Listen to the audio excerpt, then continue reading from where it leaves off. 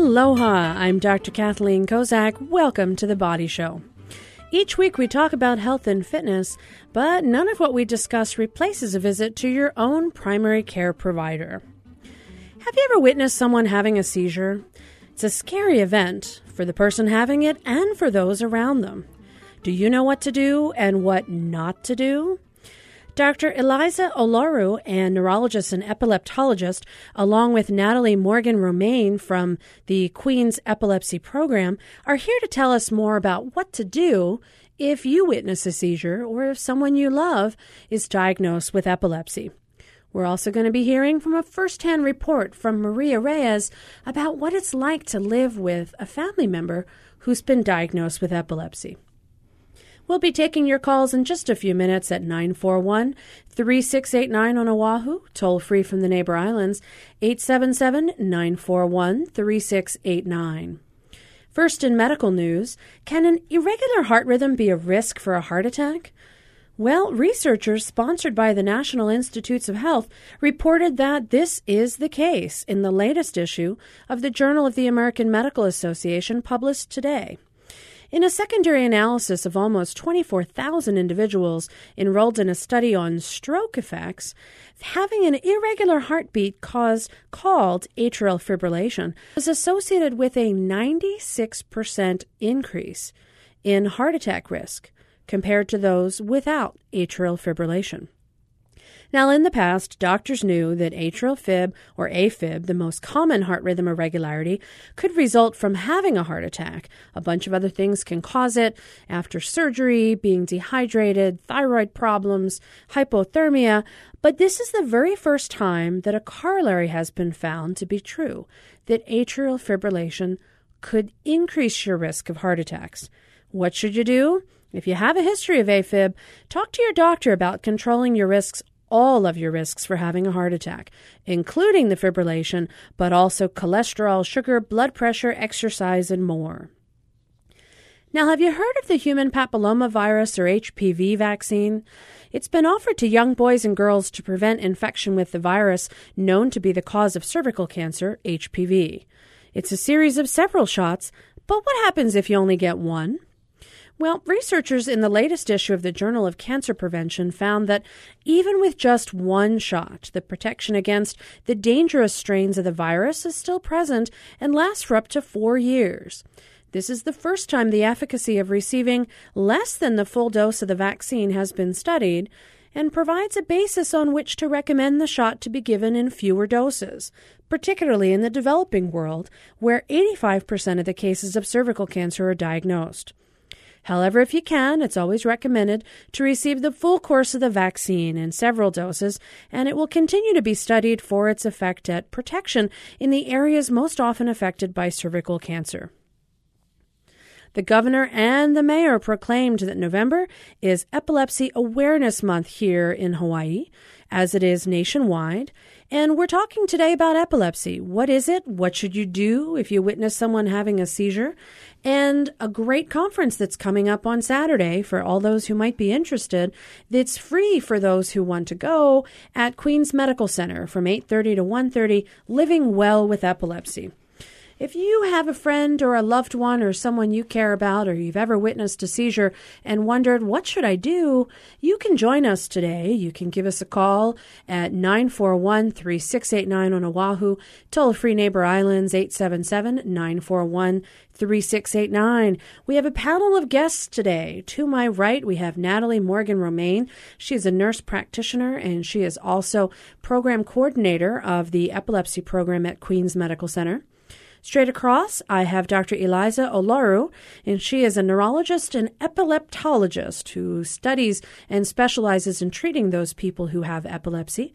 And I also have to my left Maria Reyes, and she's a woman I've known for quite a few years now, who has a family member, a son who has epilepsy, and is going to tell us what it's like to be in a situation where someone you love is affected by epilepsy and how that changes the family dynamic and some of the things that you need to do for your loved one, and maybe give us some hints on how to help other people who might find themselves in the same circumstances. I want to welcome all of you to The Body Show. Well, let's talk about some of the basics. Now, we hear the word seizure, we hear the word epilepsy. What's the difference? Dr. Olaru, is epilepsy just seizures or all seizures epilepsy? How do we distinguish those? Not necessarily. So basically a seizure happens when we have an abnormal electrical discharge in the brain. However, not everyone who has seizures has epilepsy. Patient is diagnosed with epilepsy when the patient has 2 or more unprovoked seizures. By unprovoked, we mean the seizures are not caused by, let's say, low blood sugar or electrolyte abnormalities. So everything else is checked out first, and you make sure that it's not from some other reason that they've had a seizure. And if you have 2 of those without any low sugar or anything like that, then you're told you have epilepsy. Yes. It's a clinical diagnosis. So how old are most people when they're diagnosed? Epilepsy can happen anytime in our lifetime. It tends to happen more frequently before age of 2 and after age 65, where we have basically 2 peaks. So why do you think that is? I mean, we have a peak at really young people, and then we also have a peak when you're over 65. I'm curious, what's the reason? Is there any idea? Is it people who are over 65, they might have other issues in their brain, like strokes and or other conditions? Yes. So most likely, for example, the first peak that happens in patients younger than 2 are most likely a lot of abnormalities around birth time, like lack of oxygen before delivery, during delivery, after delivery, chemical abnormalities like inborn errors of metabolism.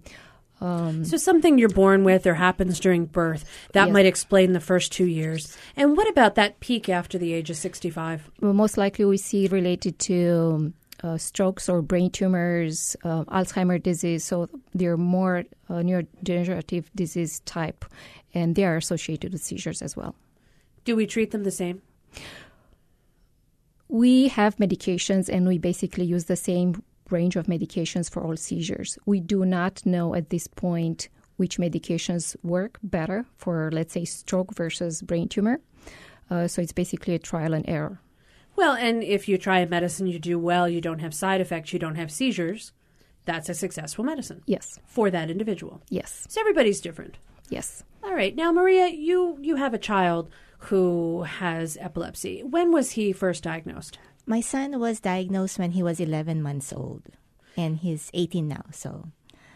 And you don't look like you have an 18-year-old, but okay. So tell me, 11 months old, now, how was he diagnosed? Did you witness a seizure? I mean, here you are as a young mom, and you have this small child. What exactly happened? He was not feeling well that morning, and he had a fever. I brought him to his pediatrician, and they said he was fine. After that, I drove to the babysitter, and even before I got to the babysitter, I looked behind me in the rearview mirror. He was sort of limp in his car seat, and he was blue in his lips, and he was drooling, and I didn't know what it was. I don't know how you kept driving. I mean, at that point, you look in your rearview mirror, you're like, oh my God, what is going on with my son? Yeah. So you noticed this, and then what did you do? Well, I got to the babysitter, which was my aunt, and I said, there's something wrong with my son. And they called 911, and the police came. And eventually, the paramedics came, and then we were brought to the emergency room. So this was the first time he had this episode that you witnessed? Actually, 2 days at birth, he had a seizure, which I didn't know what a seizure was at the time. That was because we were sent home with a dehydrated child, and he had low blood sugar. So they said that's what caused the seizure and other problems. So the first episode was he was really young. You were told there's another reason for it. And then here you are at 11 months driving down the road, and you look in your rearview mirror, and that's got to be shocking. And it is. So how did that affect your early motherhood? I mean, here you are with this baby. They're diagnosed with epilepsy. Did the diagnosis come pretty quickly after that and medication occur? Or was there a delay from the time he was 11 months to when you were able to figure out that's what it was? There was a short delay because when the first one happened at 11 months, the thing that happened at 11 months old, we were just told it's a febrile seizure, a seizure that's common in infants is triggered by a fever. But for him, a week later, he had a seizure without any fever. And so that's when they started to do the workup and all the testing.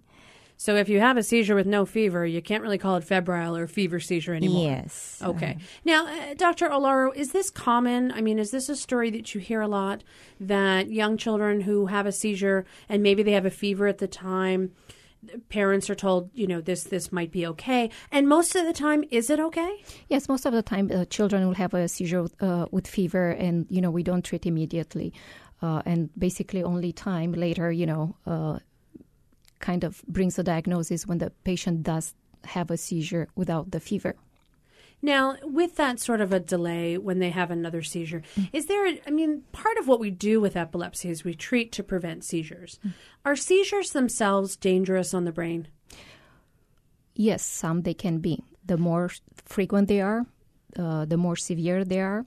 Yes, they can cause damage. So you want to get this identified if you do have epilepsy and have that second seizure identified and start treatment pretty quickly. Yes, it's preferably to do so. All right. I'm Dr. Kathleen Kozak here in the studio with a panel of guests. I have Dr. Eliza Olaru, and she is a neurologist and epileptologist at Queens Medical Center. I'm joined by nurse practitioner Natalie Morgan-Romaine, who helps run the Queens Epilepsy Program, and Mom Maria Reyes, who's telling us the story of what it's like when your small infant, your child, is diagnosed with epilepsy, and how does that affect you as time goes on. If you or a loved one have ever experienced epilepsy or you're concerned about what a seizure means, you can join us at 941-3689. Toll-free Neighbor Islands 877-941-3689. Now, Maria, let's fast forward a little bit. So you have a child diagnosed with epilepsy, and you start giving him some type of medication to reduce the number of seizures. Is your son seizure-free? No, he's not. Has he ever been? Not exactly. When he was diagnosed with epilepsy, a seizure disorder, he was put on phenobarbital and dilantin. And we were told that if he is seizure-free for 2 years, then we can consider weaning him off his medications. A few weeks shy of 2 years, he had a seizure. On the medicine? Yes. And so you couldn't really wean him off at that point because he had another episode? Yes. And so you kept him on the medication? Yeah, but we had to keep on changing the medication. Like, I think phenobarbital and dilantin were not really good for developing brains at that time, so they said it would affect cognitive development. So we just kept on changing medications depending on how much seizure control we got and how much side effects we got. And we've been trying all these years. He's never really been seizure-free. And I'm curious, Natalie, you work as a nurse practitioner with the Queens Epilepsy Program. Is that something that we hear a lot? I mean, I hear epilepsy and I think, seizure medications, now they're well controlled. How often are people well controlled versus still struggling with intermittent seizures? So roughly 70% of those that are diagnosed with epilepsy have very good control on a medication, maybe 2 medications. Their seizure frequency is very controlled by the therapy they're given. On the other hand, 30% of those might still experience the seizures. Exactly. Okay. And there's a broad range of frequency of seizures. Some people have a couple of years. Some people have several in a week. And of that 30%, people may be on 1 or 2 medications or upwards of 4 or 5 medications. And so really the number of medicines, the dose of medicine, it's really done to eliminate the seizures. The goal is seizure freedom, but of that 30%, you don't reach seizure freedom. So then the goal becomes reducing the seizures as much as you can in respect to tolerating the medications that you're on and the quality of life. Sure, and that magic cocktail of medications, exactly. The group that works best for one person may not be the same ones that work best for somebody else. Yeah. Can you outgrow your medicine? Can you get to the point where it doesn't work anymore and you've tried X, Y, or Z medication for the last several years, but now you've become, do you get resistant to it? Unfortunately, sometimes you can, if you want to say outgrow your medication, it just stops working. And unfortunately, there's, for no rhyme or reason, people can have a change in their seizure control, have seizure control for a couple of years or several years, and then lose that control with no change in medications, no change in what you're doing in your daily life. So out of the blue. Out of the blue. It just seems unfair. Yes. All right. Well, Maria, let's get back to you. Speaking of unfair. Okay. So here you are, and you're raising this child, and he's getting older. Did you notice any of the developmental delay that people warned you about with some of the medications or with the condition? We did observe some developmental delay, but I couldn't really pinpoint it to the medication. Maybe he was born with the delays, but we don't have any proof. So you have a wonderful son now. I met him earlier. Yeah. And Kalani seems to be doing fairly well. Yeah. What sort of troubles does he still have to this day? You mentioned he's never had seizure freedom, so he still occasionally has these events. Yeah. You're working on something different now that we'll talk about in a few minutes, the ketogenic diet. But what sort of challenges does he still have now? Challenges he has with his epilepsy is his episodes is he cannot tell us anymore that he will have a seizure. When he was younger, a toddler, he would have aura or warning signs that he will be able to tell me, Mom, I see my blinking lights. And that would help us prepare. Like we'll sit in the corner if we're at Longs or something, and so we're not in the way of other people. But as he grew older, that disappeared, and his doctors at that time had said that maybe the seizures in his brain just spread rapidly, so there's no time for him to tell us that he's seeing something or feeling something. So it's not like he's not telling you. Yes, he's just not able can't. to. Yes. But when he was younger, he could. Yeah. And Dr. Eliza, does that happen often, that you lose that aura? Yes, it can go actually both ways. There are patients who, once they're able to tell that the seizure is coming, so they have the aura, or the other way around. If they're poorly controlled and with additional medications, they get an aura, they get the feeling. They are basically have now the chance to do something before the seizure if occurs. They're lucky, sure. Yes. So either they have an aura and they lose it, or they don't have an aura and then they get one. They get one. And they now know, okay, I'm going to have a either seizure. The blinking lights or whatever it might be. What are some of those auras? I mean, I know with migraines, people talk about tunnel vision. They talk about blinking lights. Natalie, what would be an example of an aura? An aura can really be anything that your brain does. So it might be something as simple as a brief period of fright or anxiety. Like a weird smell, would that ever be an aura? Could be a weird smell, could be blinking lights. It can also be the inability to speak, or the inability to move your right arm. So you might notice this, and then subsequent to that, you might have a seizure. All right. Yes. Or this might be your seizure type. It might even be the type. Well, I want to talk a little bit more about the type, and then I want to talk a little bit about the ketogenic diet, Maria, that you're trying for your son. We'll take a quick break before we do that. I'm Dr. Kathleen Kozak here in the studio with an expert group of panelists who have experience treating and or living with loved ones who have epilepsy. Maria Reyes is a mom of Kalani, who's out front, and she is helping to share her experience firsthand. Natalie Morgan-Romaine is a nurse practitioner working at Queens Medical Center in their epilepsy program, and Dr. Eliza Olaru is a neurologist and epileptologist. And if you've got a loved one or a question about what to do about seizures or epilepsy, you can join us at 941-3689. Toll-free Neighbor Islands, 877-941-3689. We'll be right back after this quick break. Stay with us. What's it like being a Twitter celebrity? Well, you're not making much money, for starters. I don't think you can do that unless you're already fabulously wealthy, like a Kardashian or something, and then they pay you to tweet. I'm Kai Rizdal. The power of Twitter and the rest of the day's business news next time on Marketplace from APM. This evening at 6, following The Body Show.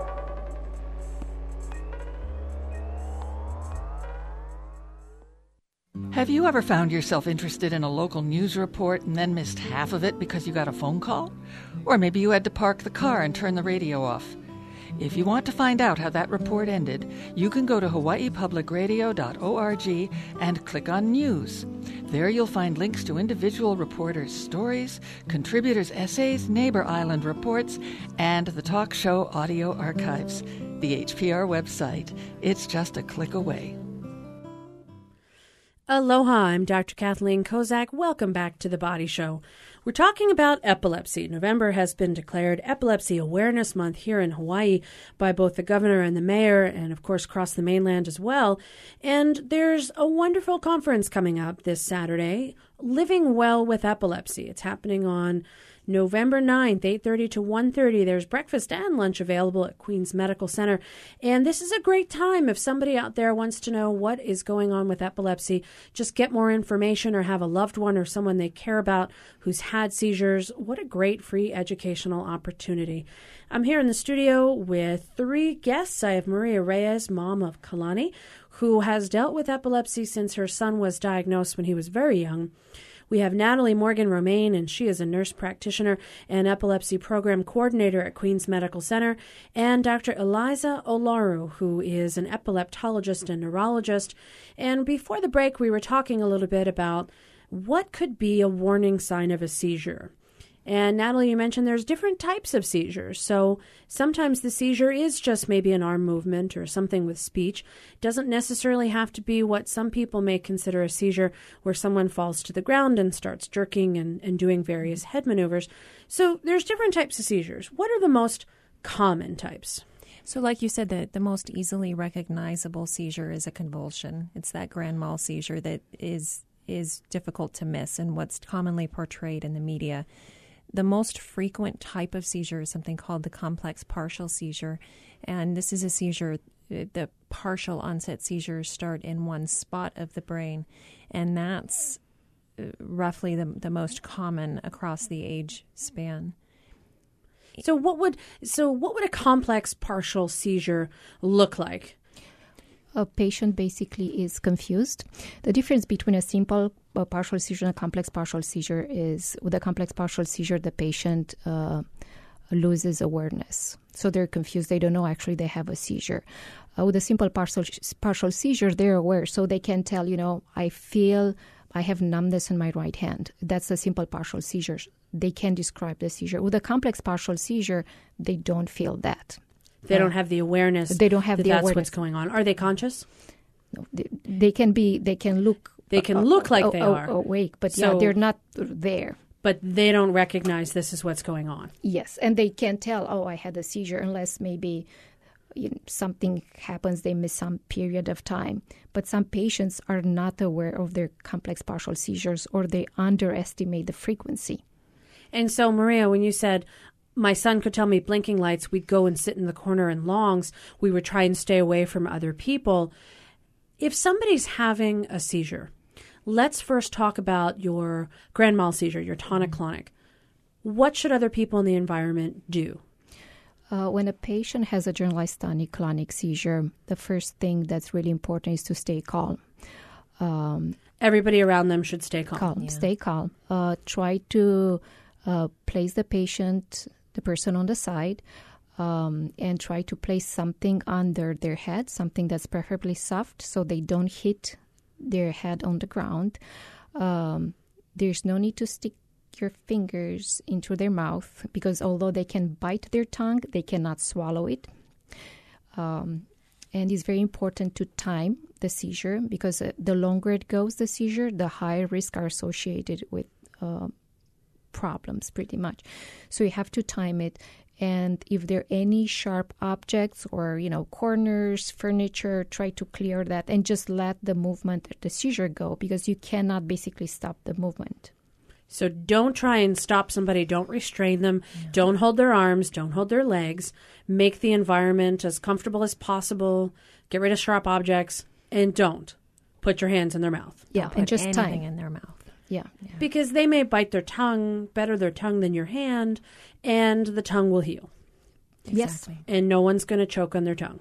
And it's very important to keep track of time, because time it. Everybody's got a phone these days or a watch or something, take a look, time it. If you don't have any timing element, try and count seconds. Yes. And then presumably, do you call for help? Do you call 911? Do you call an ambulance? You don't have to call an ambulance or 911 after every single seizure. But if there is a prolonged convulsion, generalized tonic-clonic seizure beyond 5 minutes, that has significant risks. And that's why the timing is important. Plus, if there is a family member that you are witnessing the seizure, it's that maybe you really can't be that objective. So that's why looking at the watch, it's always. So really count seconds, make sure you know. Because, this is somebody you love. It may seem like it lasted forever. Exactly. And yet it really was only about 30 or 45 seconds. So having someone time is particularly helpful. Yes. Now, seizures can happen at any time. Mm-hmm. Are there any things that are more likely to bring it on? I wonder if you're dehydrated, if you're not sleeping enough, if you're sick, if you do have a fever, but you also have epilepsy. What brings on Kalani seizures, Maria? From an early age, there wasn't anything we can pinpoint. But as he grew older, is like lack of sleep, playing video games for more than 30 minutes, dehydration, overheating, and making a bowel movement. So those would be things that would potentially bring on a seizure. Other things that would do that, Dr. Olaru? Common situations are sleep deprivation. Sleep deprivation, so get some rest. Yes, excessive fatigue, skipping doses. Of medicine. So it's very important to be compliant with your medications. Skipping meals. Again, dehydration, so drink water. Some patients have seizures that are triggered by lights. So like the flashing lights that people talk about, sometimes they'll flash lights on and off, strobe lights, etc. Yes. Bad idea if you're around somebody who has epilepsy or seizures. Could provoke one. Yes. Yeah. Yes. Generally, illness is a very common trigger as well. Yes. Could be anything from the common cold to a bladder infection to pneumonia. Yes. So if you're sick, now we mentioned the over 65 category of folks, and so that's probably concerning to quite a few individuals because you might have a family member, a loved one, a parent, or yourself be over 65 and say, boy, what if I just get pneumonia or get a bladder infection and then I start having seizures? Now this has implications for you, particularly for independence and driving and all these other sorts of elements. Yes. So if you yourself think you've had a seizure, but you're not certain that you have, how would an epileptologist know? Basically, we see patients that have spells that are suspicious for seizures, and you have to start a workup to see if there are any tendency to have seizures, because that maybe could explain what happened, and you have to do an appropriate workup. You start with a EEG, maybe MRI. You're basically looking to see, are there any abnormalities that could tell us that this patient has risk for having seizures? So an EEG, an electroencephalogram, would be a test where they would hook up some electrodes to your brain, monitor you, see if there's any evidence of unusual activity in any particular area. Would they try and provoke a seizure, like we talked about the blinking lights? Would you try and bring one on so you can see exactly where it's happening in the brain? Yes, the most accurate way to diagnose is actually to capture the seizure during the recording. And wishful thinking. I mean, you hope you get it. And it can happen sometimes. And we have different measures. We make the patient hyperventilate and use the lights. And hopefully, we're going to be able to trigger a seizure. And what can we do if we find out, okay, this is the type of seizure they have. We've now seen it on this EEG. How exactly does that help us? It helps you guide treatment. You know the diagnosis of epilepsy depending on the type of activity that you see on the EEG. You may choose a specific type of medication over another. So certain medications would be better able to handle certain types of abnormalities or causes of seizures in the brain. Like we talked about seizure types, partial onset versus generalized onset. There's different. Some of the anticonvulsant medications are aimed at a generalized type of syndrome versus a partial onset type of epilepsy. So really finding out what type is particularly helpful. Yes. Okay. Yes, basically, an EEG will help us to identify if the seizure is of partial onset or generalized onset, because some of the generalized onset epilepsies can be made worse by using some drugs. So the wrong medication and other things could actually affect it. I'm Dr. Kathleen Kozak here in the studio with a panel of experts. We're talking about epilepsy and how you can live well with epilepsy and hopefully lead a long, productive, happy life. You can join our conversation today at 941-3689, toll-free Neighbor Islands 877-941-3689. November is Epilepsy Awareness Month here in Hawaii. Now, there's a conference coming up, and I think for people who have a loved one or somebody who has epilepsy and wants to learn more about it, Natalie, you guys have worked hard to put this conference together just to really give people information, give folks some knowledge, something that they can learn about so they can help to their loved one. Who is this conference for, and when is it going to take place? So this conference is Living Well with Epilepsy. It's going to be this Saturday, November 9th. From 8:30 until 1:30. And this conference is really for anybody who lives with epilepsy, is affected by epilepsy, or wants to learn more about it. We're lucky. There's the Epilepsy Foundation of Hawaii, and we're hosting the conference. The presenters in the early morning will be coming from San Francisco. They're epileptologists and neuropsychologists that will be giving information about epilepsy. And then we're lucky to have a Hawaii panel with the local specialists. Dr. Eliza Lar is one of them, to end the conference, answer questions, etc. So this is really a great public forum where anybody who, Maria, you have a son who has epilepsy, anybody who wants to know more about what epilepsy is, or if they have a loved one, grandparents may have a grandchild, or someone who's worried that their loved one may develop this. What a great way to get some free education and hear about it. Absolutely. Yes. Now, Maria, your son is doing well right now?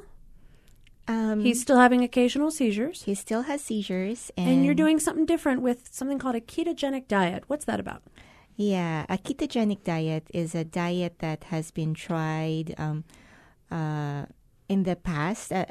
Before medicines came on, it was one that the doctors would use to try and stop the seizures. But with the advent of a lot of medications, the doctors just wanted it easier, so they would give the medications. But I think in the past decade or so, it has come to the forefront because it has helped somebody's son who is popular in Hollywood. I think it's one of the producers in Hollywood. His son had epilepsy, and the doctors told him there's nothing they can do for him.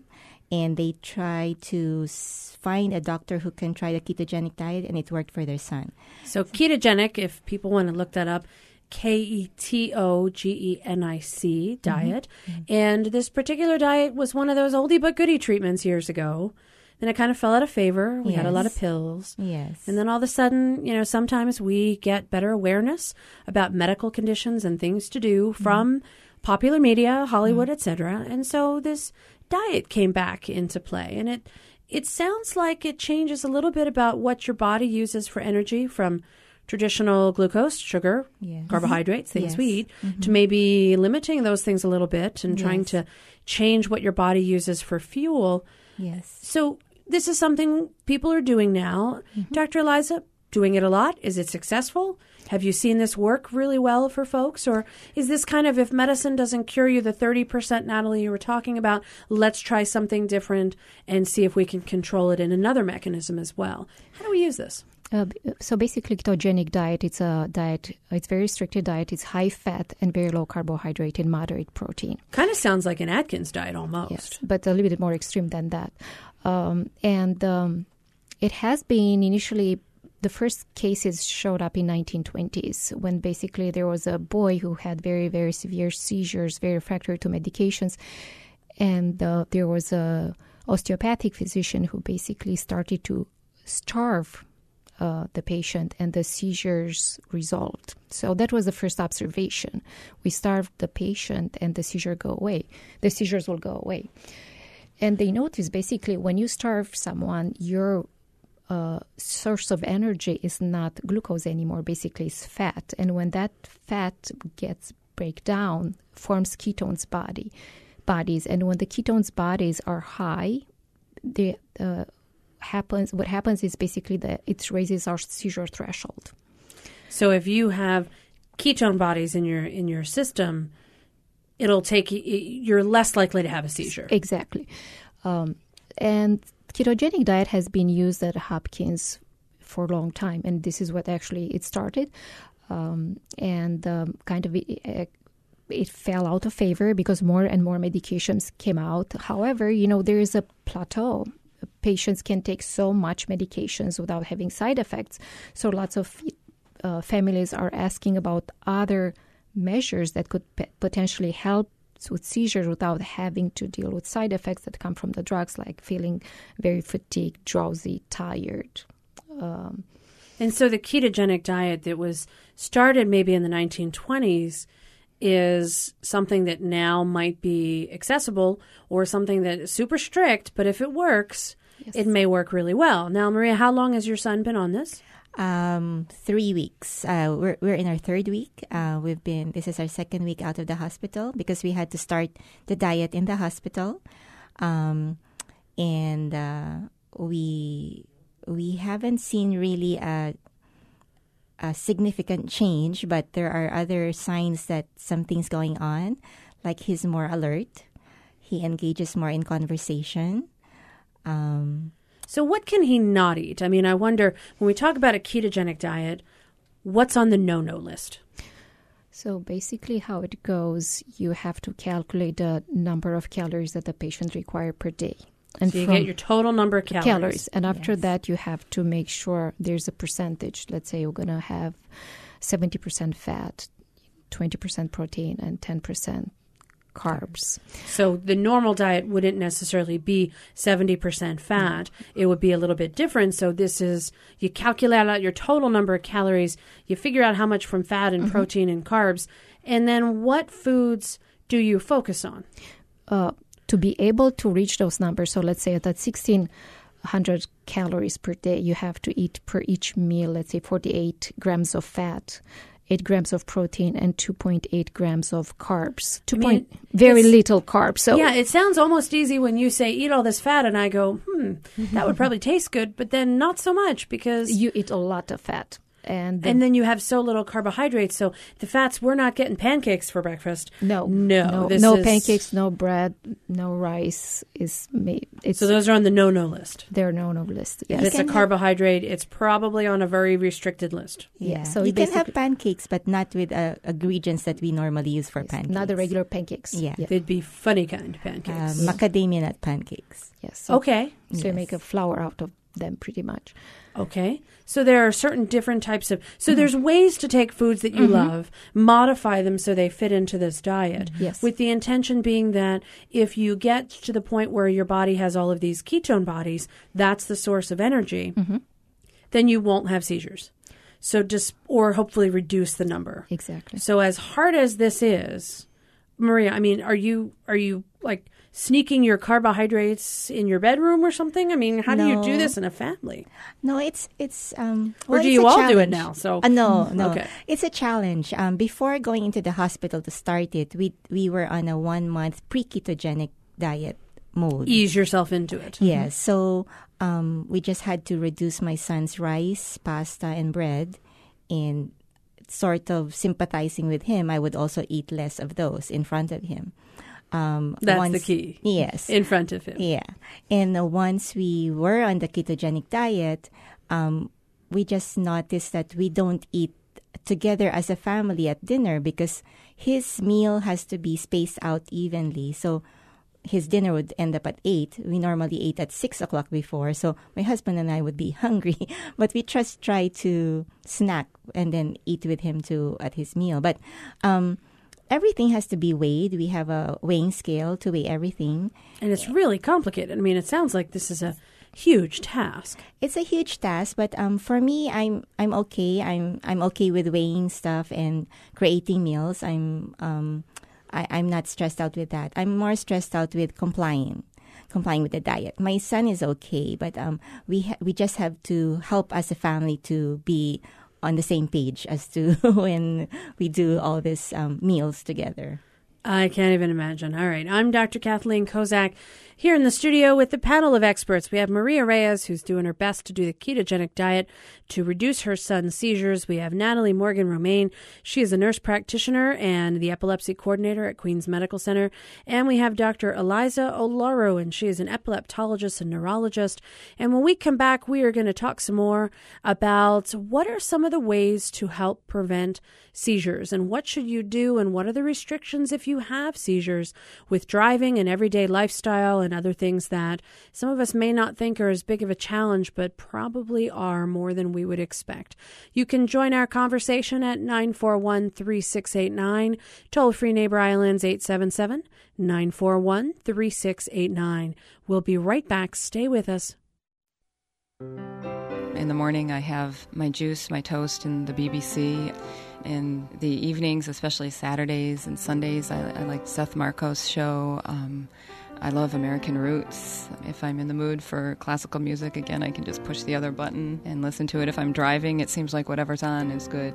Member-supported Hawaii Public Radio. Radio with vision. Listen and see. On the next Humankind. While Helen Keller certainly deserves her credit, there are too many people that don't think there's anybody else in the world that's deafblind except her. A remarkable conversation with Mary Gillespie, who can neither see nor hear. Next time on Humankind. This evening at 6:30, following Marketplace.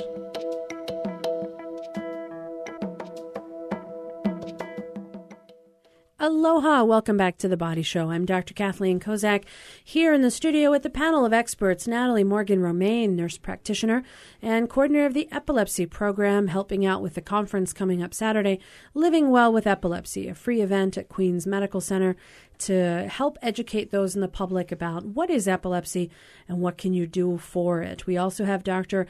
Eliza Olaro, neurologist and epileptologist, who is here sharing her expertise as to what to do when somebody has epilepsy and how can we treat them and figure out the best way to make them hopefully seizure-free. And we also have Maria Reyes. She is a mom, first-hand experience, trying to deal with someone's child who has epilepsy and how does changes in diet and social structure and even family meals get affected by this in the best way to try and avoid having seizures for her son. You can join our conversation at 941-3689, toll-free Neighbor Islands 877-941-3689. Now, we've talked a lot about having seizures. Dr. Olaro, tell me, if you have seizures, you can't drive or you have restrictions on your driving based on how long you're seizure-free. That has a lot of implications for how you get around, transportation, etc. But what are those rules? In state of Hawaii, if someone has a seizure with impairment of awareness, that person cannot drive for at least 6 months after their seizure. However, different states have different rules. So some states have 1 year rule or maybe longer. So here in the islands, 6 months. 6 months. Yes. And it has to be the type where you have a loss of awareness. Yes, if you're having a generalized tonic-clonic seizure. Sure, that's loss of awareness. And, yes. Okay, so that includes the complex partial that we talked a little bit about earlier. Mm-hmm. Now, we know if you have a grand mal seizure, make the environment comfortable, get rid of sharp objects, put something under the head. Don't necessarily put your hands in anybody's mouth. Mm-hmm. The most common type, the complex partial. What do we do if that happens? So this one can sometimes be a little bit more tricky because somebody with a complex partial seizure, they're not awake and aware. Their eyes are open. They may be moving around in their environment, but they don't know what they're doing during that brief period of seizure activity.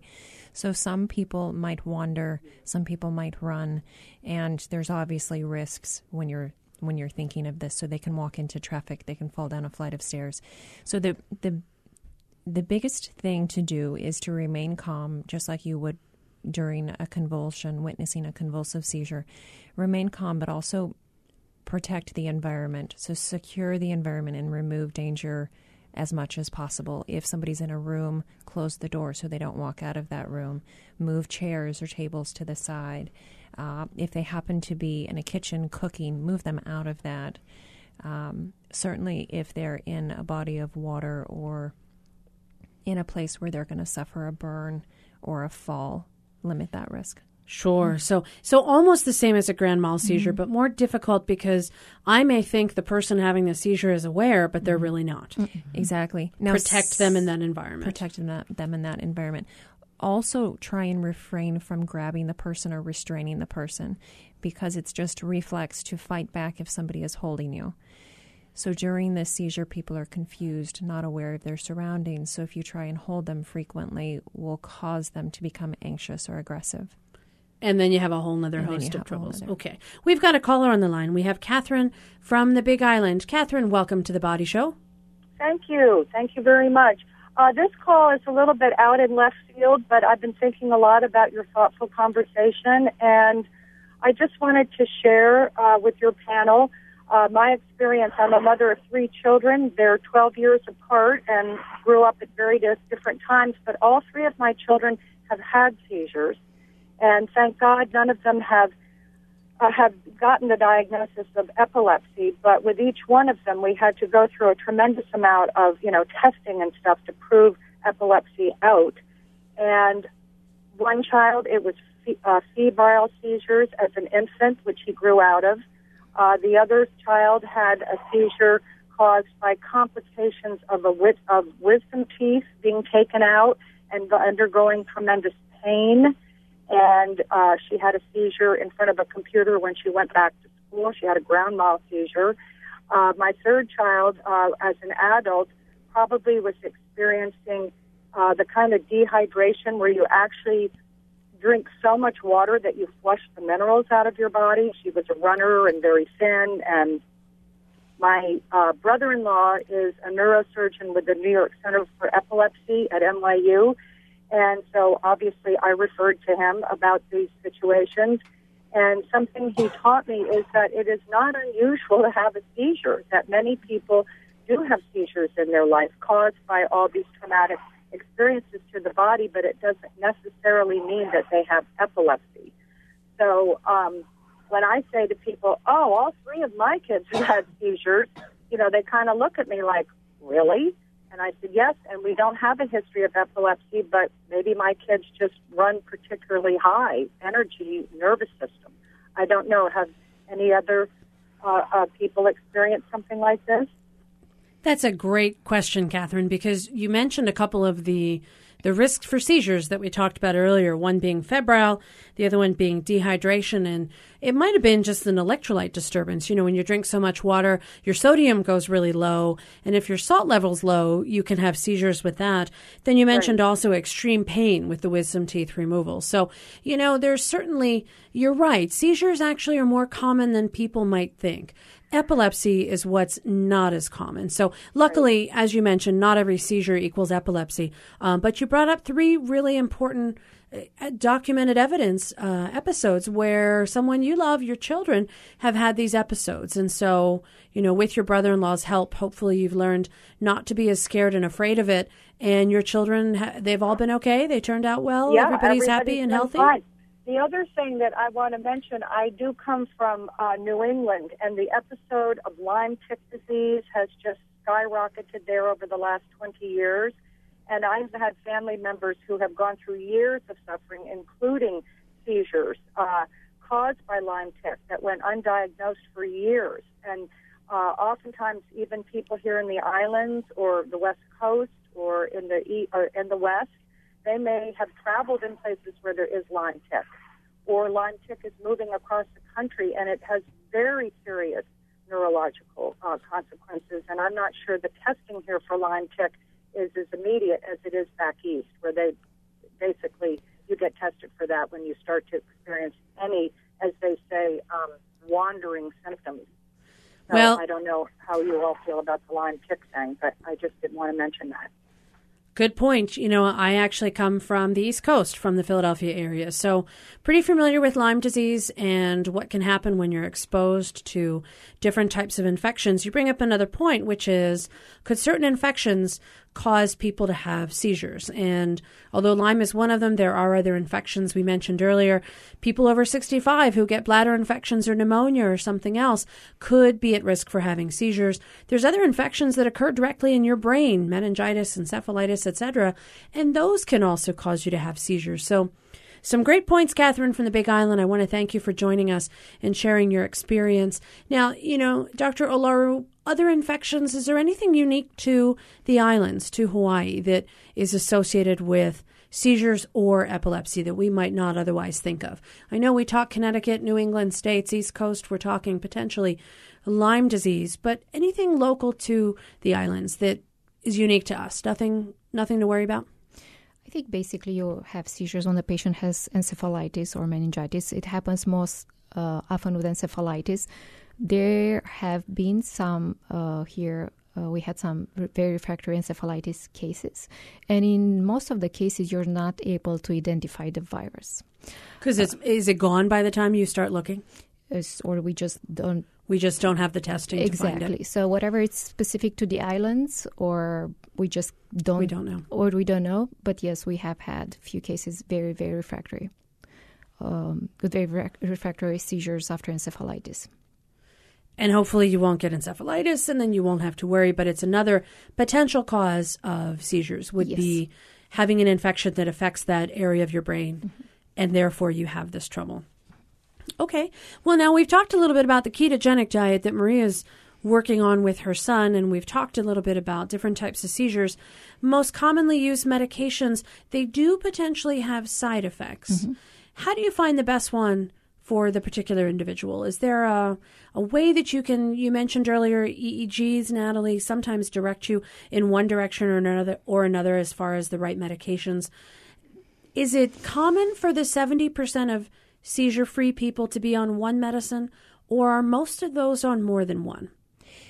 In choice of medications, you look at the patient in general, so gender, age, etc. If you have a female patient of childbearing years, you're going to avoid specific medications if possible. If you have a young school-age child or college-age young adult, you may avoid one of the medications because it can tend to make people foggy or make their thought process a little less clear.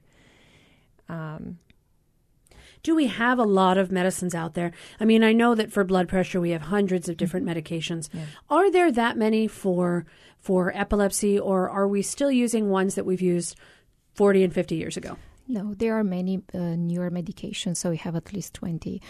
So we have to look at the anti-epileptic drugs as, the lower generation, the older generation like phenobarbital and dilantin. They're very effective drugs by no means. However, they do have lots of side effects. So the newer medications, they don't have a higher efficacy, but they tend to be better tolerated. So that will be the advantage of the newer medications that we use. And in each patient, as Natalie said, we have to look at the whole picture. We have to look at what are the common side effects of this particular drug.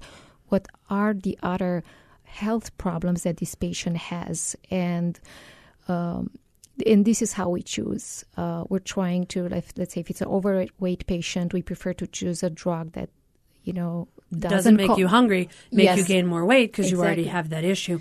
Okay, so there are some different side effect profiles or individual body types and or gender and a whole different host of and things age-related issues that go into this medication. And this is how we try to choose.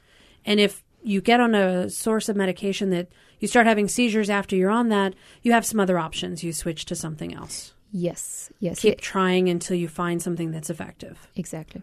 And if it's not effective, look at some other alternatives. Yes. So again, the 60 to 70% they respond to medication. So the 30% are part of medically refractory epilepsy. So in this case, you have to look at other things like are there candidates for epilepsy surgery? So they have to undergo an extensive workup. The other option is VNS, vagus nerve stimulator, or the ketogenic diet. And there are other things that possibly could be approved in the future. However, basically you have to look into those three options. So you try the diet, maybe the stimulator, maybe even surgery, and then there might be some things coming down the pike, hopefully soon, that would be able to help those who are the refractory, the 30% who are not seizure-free. Exactly. And if somebody you love has seizures, or if they develop seizures and you're not quite sure why, they get told they have epilepsy, what can you as an individual do to help support them? I think the most important thing to do is to learn about epilepsy. And for the patients or the family members that live with epilepsy, know your epilepsy, know what type of seizures you have, know how to have as normal a life as possible with some safety measures in place to reduce the risks of injury. And if somebody wants to know more about epilepsy, we've got a chance for them to do it. Tell me a little bit about what people might learn at the conference on Saturday. So things that are going to be reviewed and discussed are an Epilepsy 101. So what is epilepsy and the generals of that? Medications, different treatment options such as surgery. And we also have a neuropsychologist coming to talk about how mood and behavior is impacted by epilepsy and from living with epilepsy. There's also the consequences of uncontrolled epilepsy. So what happens when you don't gain good seizure control? So now all of these things are topics people could learn about.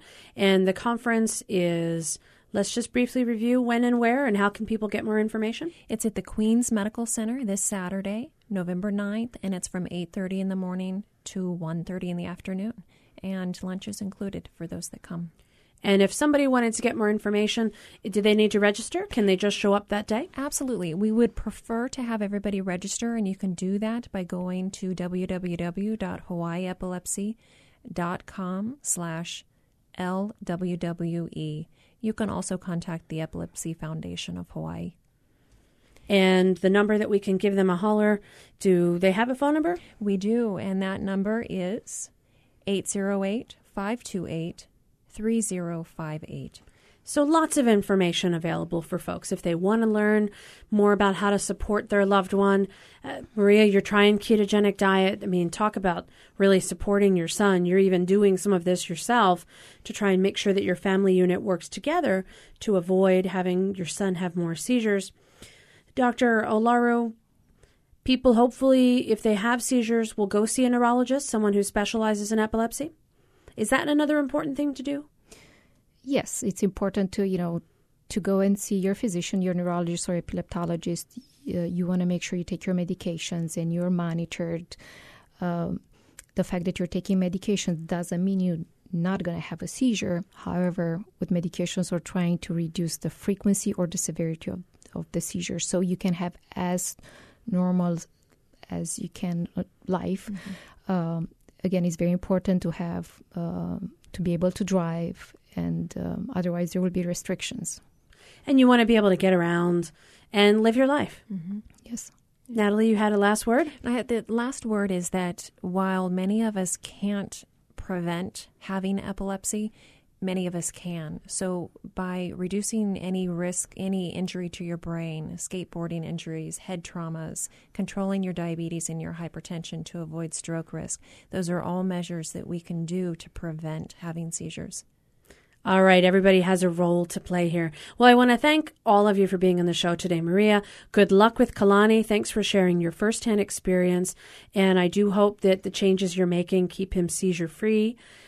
Natalie, excellent job. I really appreciate you sharing your expertise with us. Natalie Morgan Romaine is a nurse practitioner and program coordinator at Queens Medical Center for their epilepsy program. Dr. Eliza Olaru, thank you again for sharing your expertise with us. All right, if you'd like to hear this show again, you can click on our podcast, hawaiipublicradio.org. Follow the links to The Body Show. Our engineer, David Chong, our executive producer, Beth Ann Kozlovich. I'm Dr. Kathleen Kozak. We'll see you next week, Monday at 5, right here on The Body Show. Thanks for joining us.